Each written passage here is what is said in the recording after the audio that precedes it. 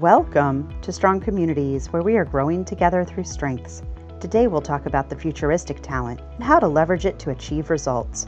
People with this talent have one core belief about achievements. No matter the problems or the roadblocks, whatever lies ahead is inspiring and bright. So use that inspiration to help materialize your visions into results. This belief is clear as day in how they approach projects and goals.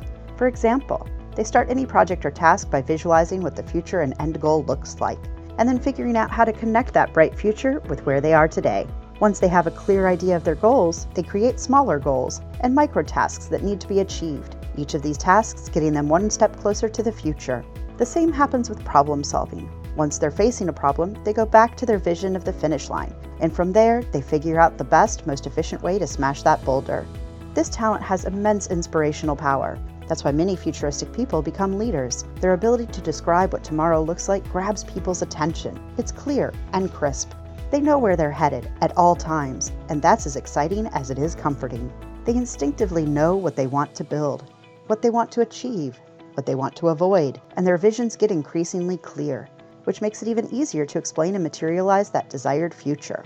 And that's how to truly harness this talent for results, by stimulating other people's imaginations, by making them buy into a shared vision, and by helping make the future into something bright instead of dark and scary. This fills others with hope, and hope is the ultimate fuel to persevere and achieve. We see this talent in people like visionary CEOs, tech and science disruptors, and activists. If you want to harness this talent as the pros do, ask yourself, how can I convey what excites me about this future possibility?